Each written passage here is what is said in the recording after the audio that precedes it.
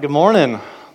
Well, my name is Nate. Got several new faces out there, and if you've not got a chance to meet me, I'm one of the pastors here. I've got the privilege of being able to open up God's Word today, and so go ahead and open up, if you've got your Bibles with you, open up to Luke chapter 17. We're going to be looking at verses 20 through 37 as we've been walking through the whole book of Luke together for some time now. Luke 17, 20 through 37. If you don't have a Bible, there should be one close by. In fact, if you would like a Bible and you can't reach one right now, I know Perry's got like 3 of them right in front of him that I saw earlier. Raise your hand if you would like a Bible. Perry will get you one, or you can use your phone. Got one right here. Perry, up here. There you go. All right, anybody else? All right, so either turn there or swipe there with your phone. Luke chapter 17. This is God's Word, and just as a word of thanks, gosh, there's a lot of things you could be doing today, and very thankful that you're here with us. It is good. The worship this morning was sweet, and it is good to be together as a family today. And so if this is your first time here, I hope this is welcome home to you, and we appreciate you being here as we look into God's Word, we sing God's Word, and I pray that our hearts would be moved towards Him this morning. I want to start off with a question. If you knew for sure, without a shadow of a doubt, that Jesus Christ was coming back in all of His glory within the next month, if you knew for sure, without a shadow of a doubt, He was coming back in the next month,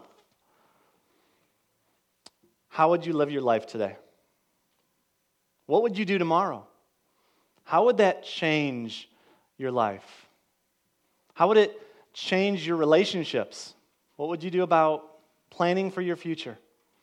Today's passage, Jesus wants His disciples, and I believe He wants us still today to be prepared for His second coming.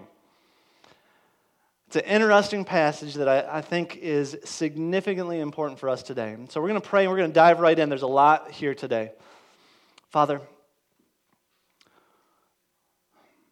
once again, I plead with you because I know, gosh, we so easily get wrapped up in this world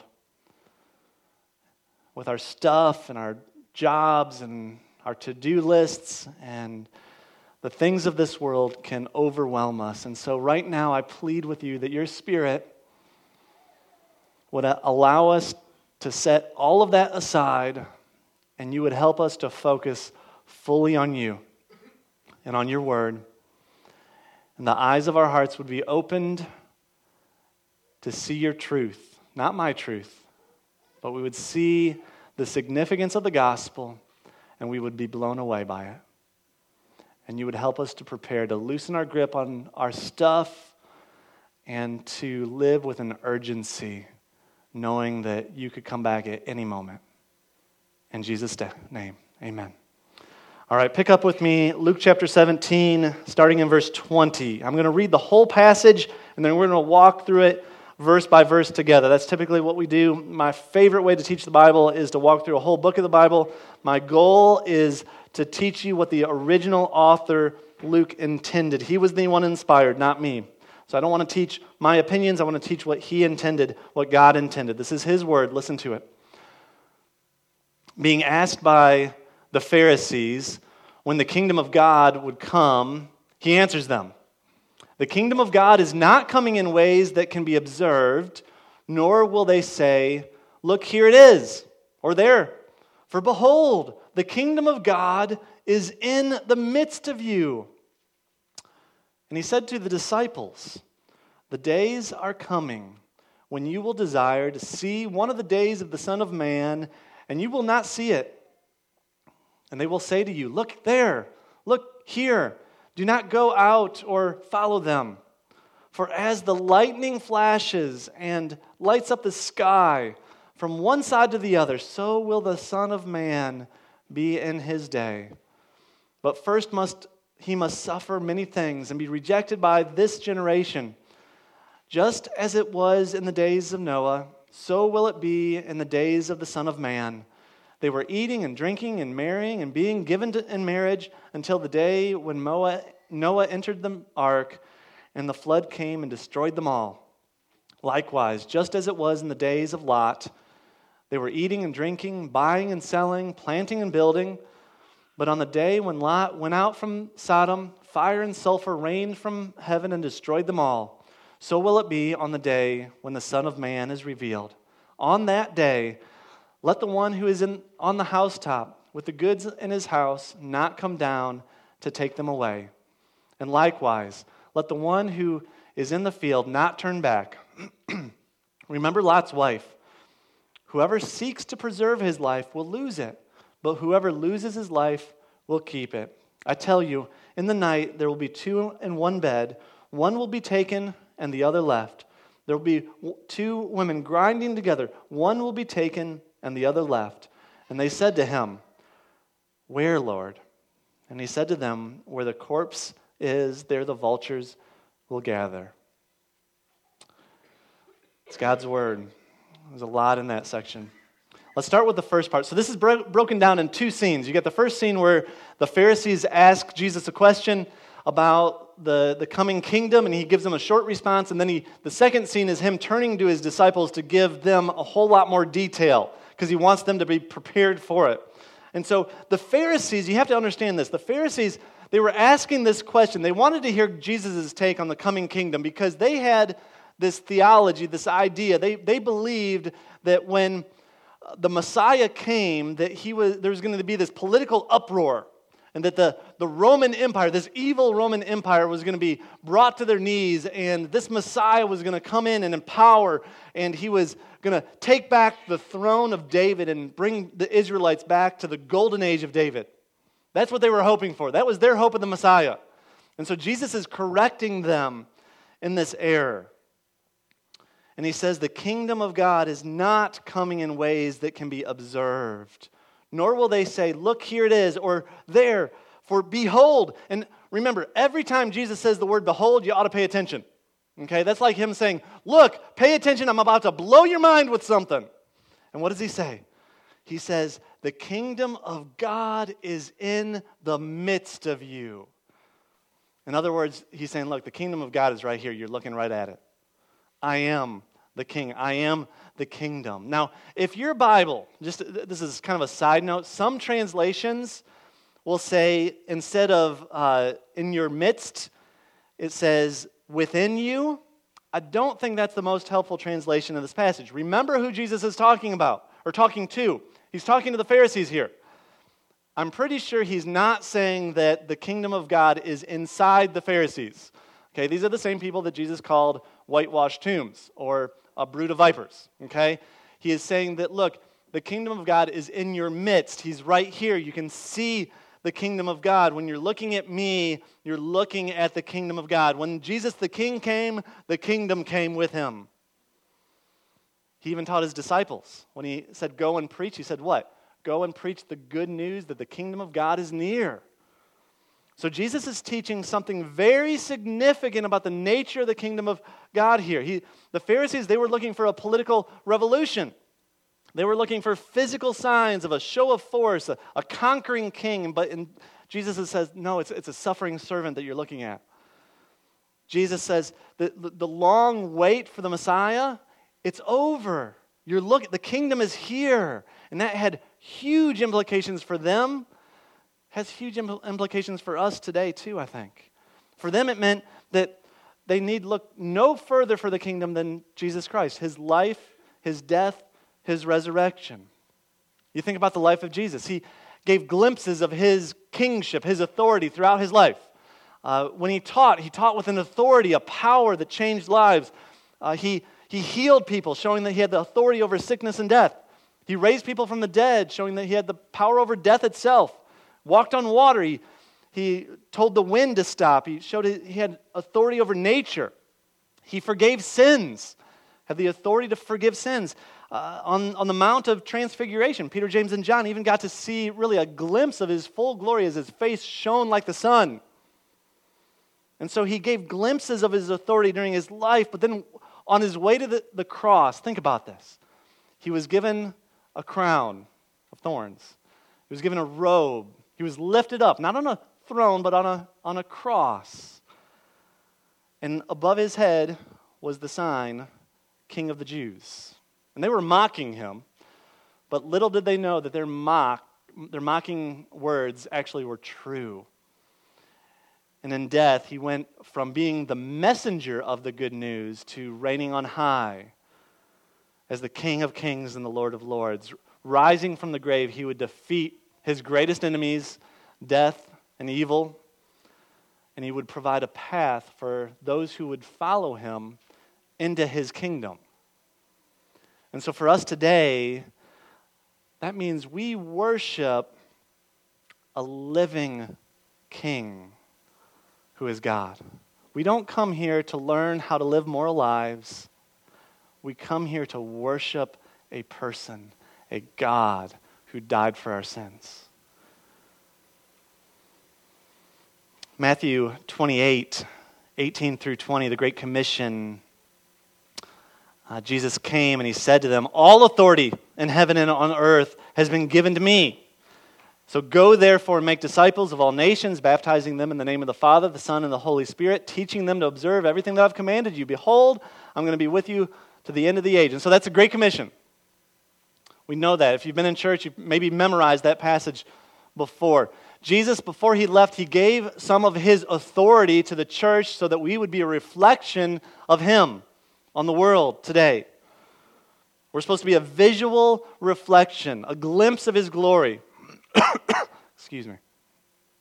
And so as we look around the world, though, it doesn't take us long to recognize that his kingdom has not fully come, right? We still live in a very broken world. The church is very broken itself. And what we see in this passage and what theologians call the kingdom of God is, and if you're taking notes, I would write this down, the kingdom of God is already and not yet. The kingdom of God is already and not yet. So when Jesus came the first time, he inaugurated his kingdom, but it won't be fully consummated until he returns to declare full victory, his second coming.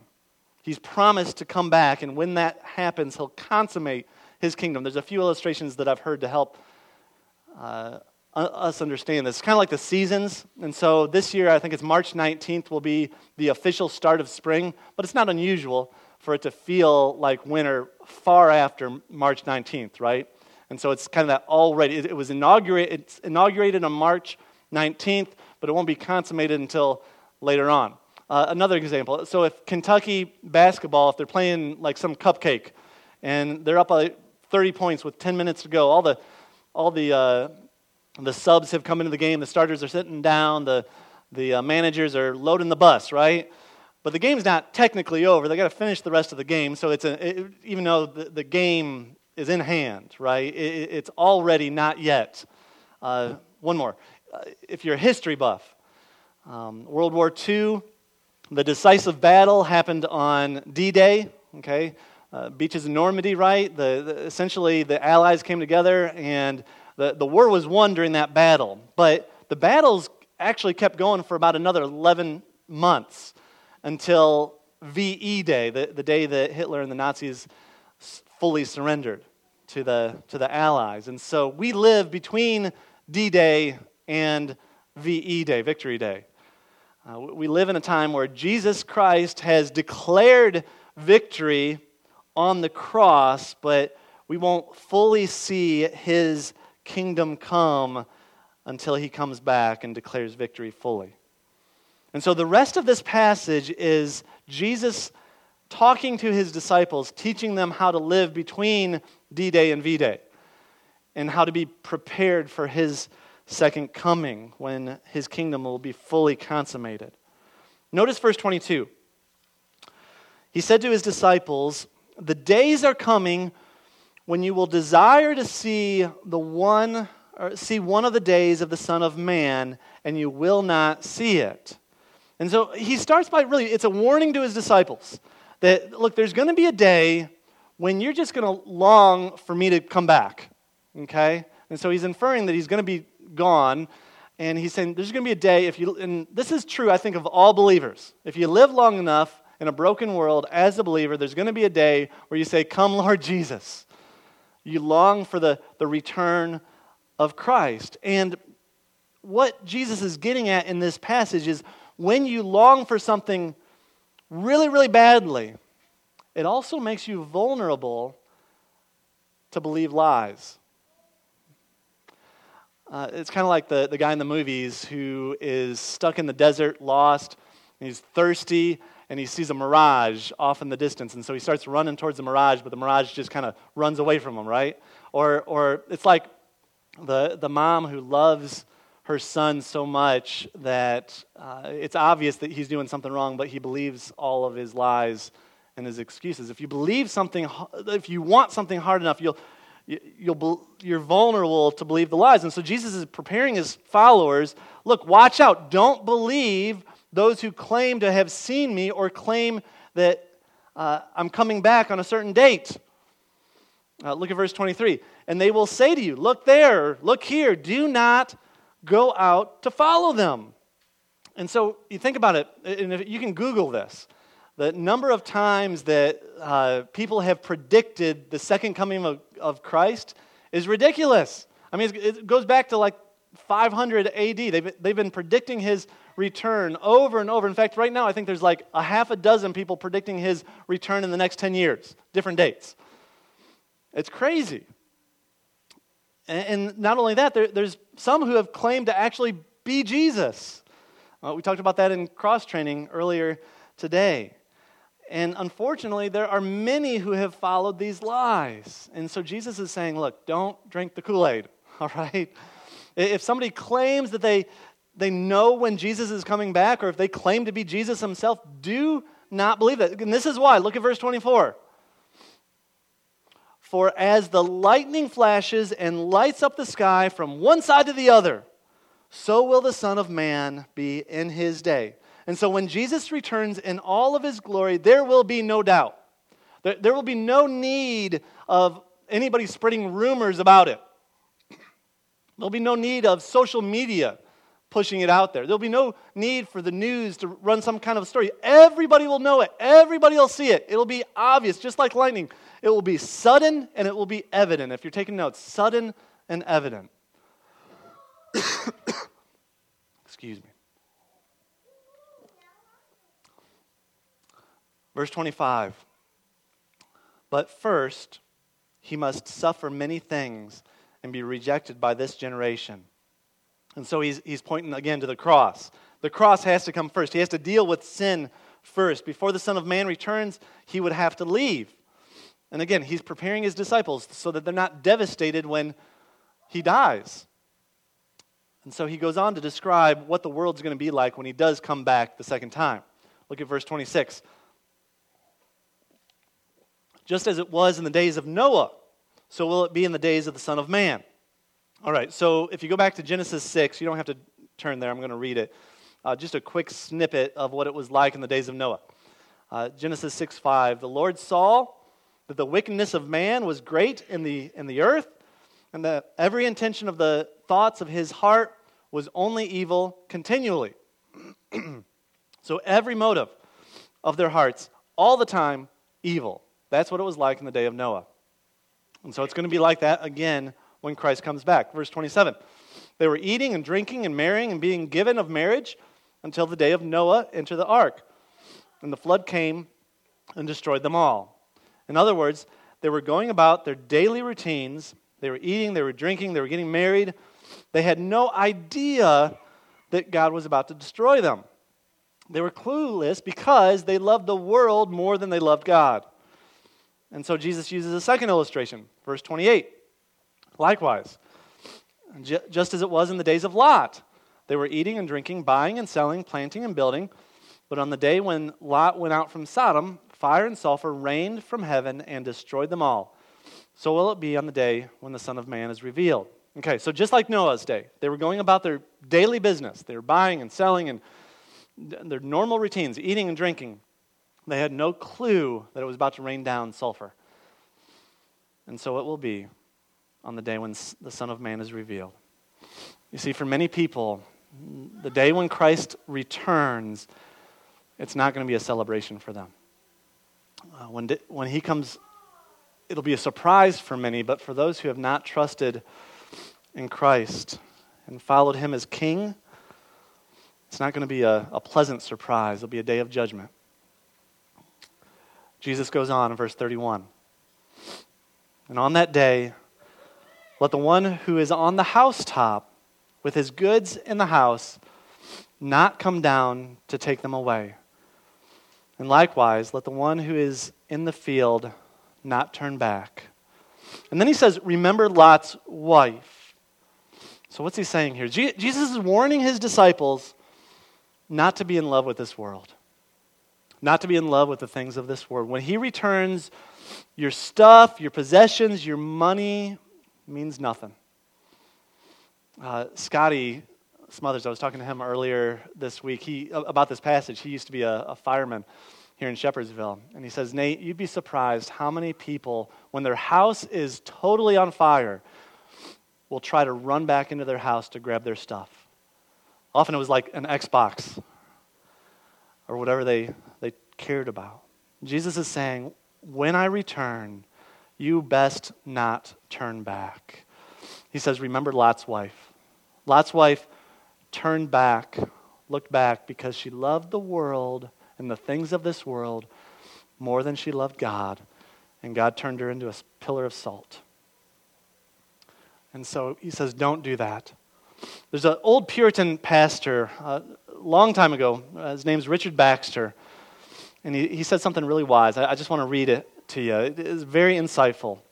He says, there's a great deal of difference between the desires of heaven in a believer and in an unbeliever.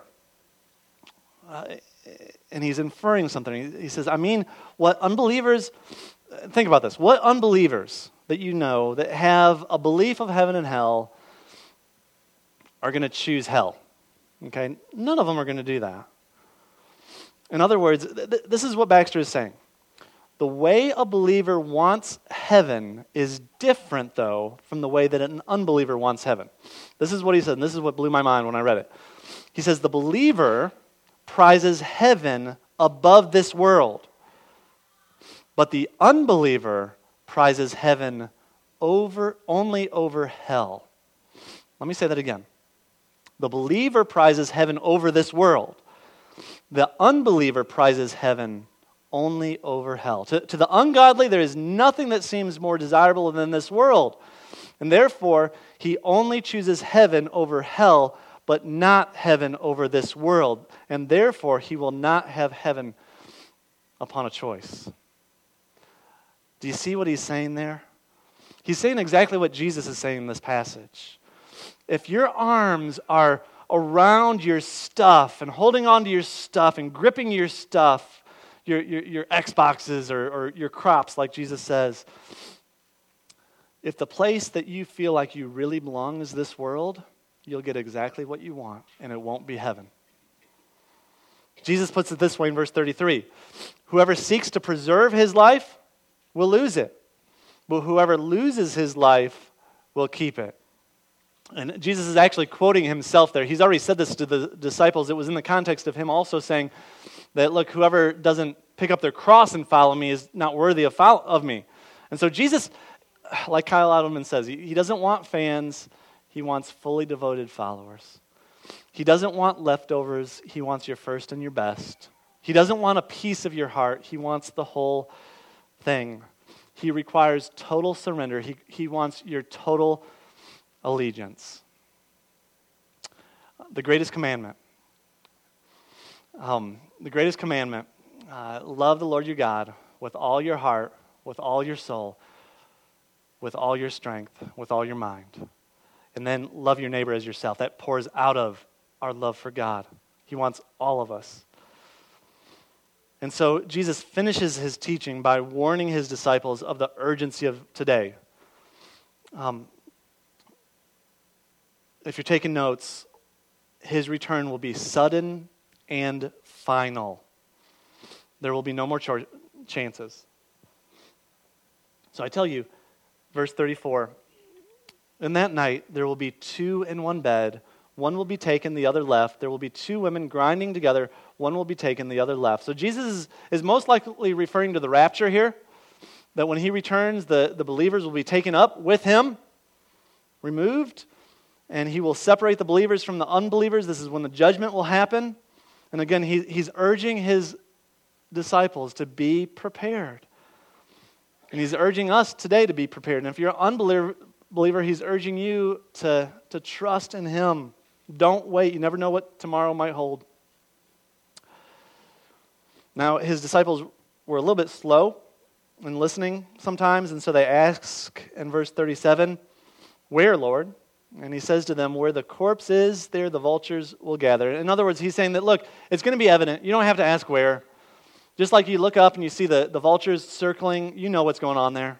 It's going to be evident. When Christ comes back, everybody will know. All right, 2 practical applications from this passage.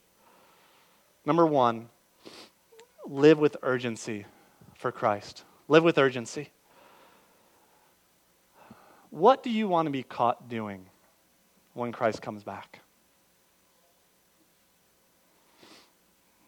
What do you want to be caught doing when Christ comes back? I think about basketball games, at least in college basketball. The players try, I think, for the whole game, but when it comes to those last few minutes and the game is on the line, there's a whole nother level of urgency and energy that they have. I think that's how God is wanting us to live, with that type of urgency. New Testament authors calls the days that we're living in the last days. We ought to live with that kind of urgency. The game is on the line.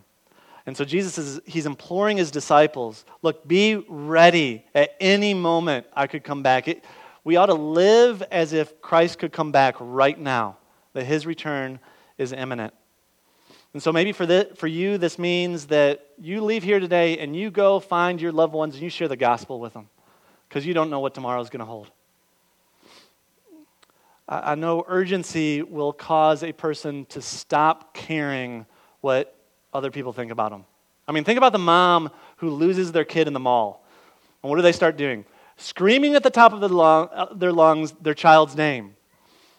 Okay? They don't care what anybody else thinks about them, because they have this urgency about them, because the loved one that they care about is in danger. When we live with urgency, we're gonna share the gospel. We're not going to care about what other people think about us.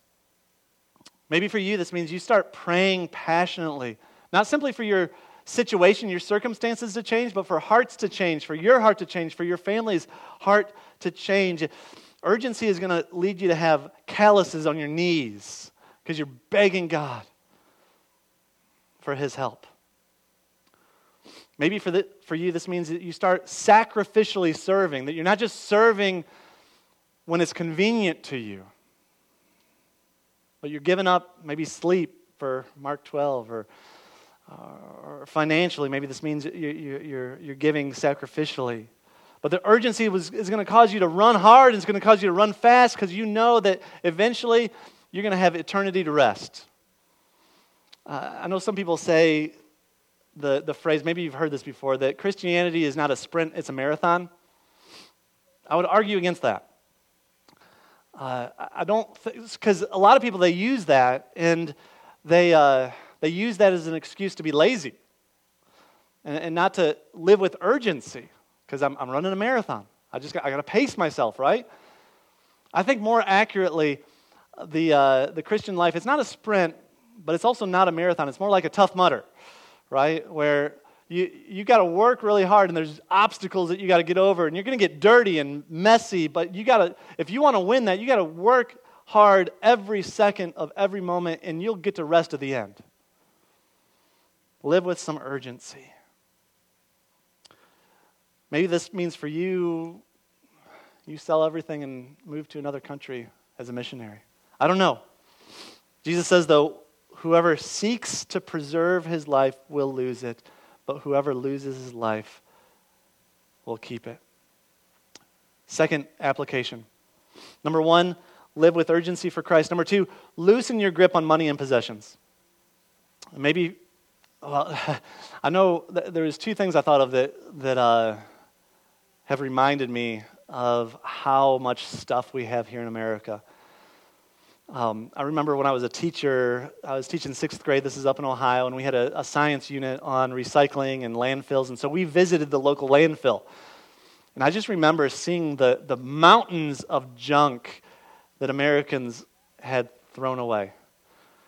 And thinking, gosh, there's just so much stuff that we don't need. We have more stuff, many of us have more stuff in our closets than the vast majority of the world will own their entire lives. We have another thing that I remember. I've had the opportunity to go to a third world country a couple times. I went to Africa once and then went to Peru. And I remember being blown away. When I went to Africa, there was these little kids that were playing, not with toys that they had bought from Amazon, but this little boy had an old shoe that he had found in the trash, and he had tied a string that he found and was pulling it like a little kid would pull a car. Totally content, though. Played with scraps of wood that we had left over from some benches that we were building for a church. Totally content. I remember, gosh, how spoiled are we here in the United States? Or when I went to Peru, and I remember we drove up this mountainside, which was really scary, by the way, and we drove into the mountains, and we came upon this village, and it was a whole village that was a bunch of shacks. Not these cute little tiny houses, but literally these shacks that were built out of scrap wood. Whole community. There's one water faucet in the whole village that everybody shared. And they were totally content with it. And I remember coming back to the United States after experiencing those third world countries and just going into the grocery store where there's just an abundance of food that's easy to get to, and you just put a piece of plastic in a machine and you pay for it and you go on. And I can remember thinking, gosh, how spoiled are we? And at first I just wanted to give all my stuff away, and just because it was almost just frustrated with myself that I had fallen in love with stuff so much. But I'll tell you what, it didn't take long. The world we live in, I very quickly fell back in love with stuff. We live in a world where there's just stuff all over the place. And so Jesus calls us to loosen our grip on money and possessions. And maybe for you that means you begin tithing regularly, sacrificially, joyfully. Maybe for you that means you start giving to Mark 12 on a regular basis. Or you go on a spending fast where you recognize, okay, there's a lot of stuff that I buy that I really don't need. I need to stop shopping for the deal. You go on a spending fast. Maybe for you that means you need to just get rid of some stuff. You donate some stuff or give some things away. Maybe for you this means on Christmas, instead of giving your kids toys, you give them an experience. That you start modeling for them and teaching them and cultivating a spirit of giving in your children. I don't know what exactly it means for you, but I know my heart for my own life and for our church is that we would be a people who live urgently for Christ, and that we loosen our grip on our stuff, that we would set the tone for our community of being a church that is radically generous to our community. And so let's pray that God would help us to do that, because it does not come naturally to us. You pray with me. Father, again, we recognize that we hold way too tightly on to our stuff. And we are very easily just overwhelmed by this world, and we forget that you're even coming back. And so I pray that our hearts and our minds would long for your return. We would pray for that, and that we would be prepared for it. That we would live our lives every single moment of every single day for your glory. That we would be willing to give up everything, knowing that we'll spend eternity with you. We'll have forever and ever and ever to enjoy you. So change our hearts, Lord. In Jesus' name, amen.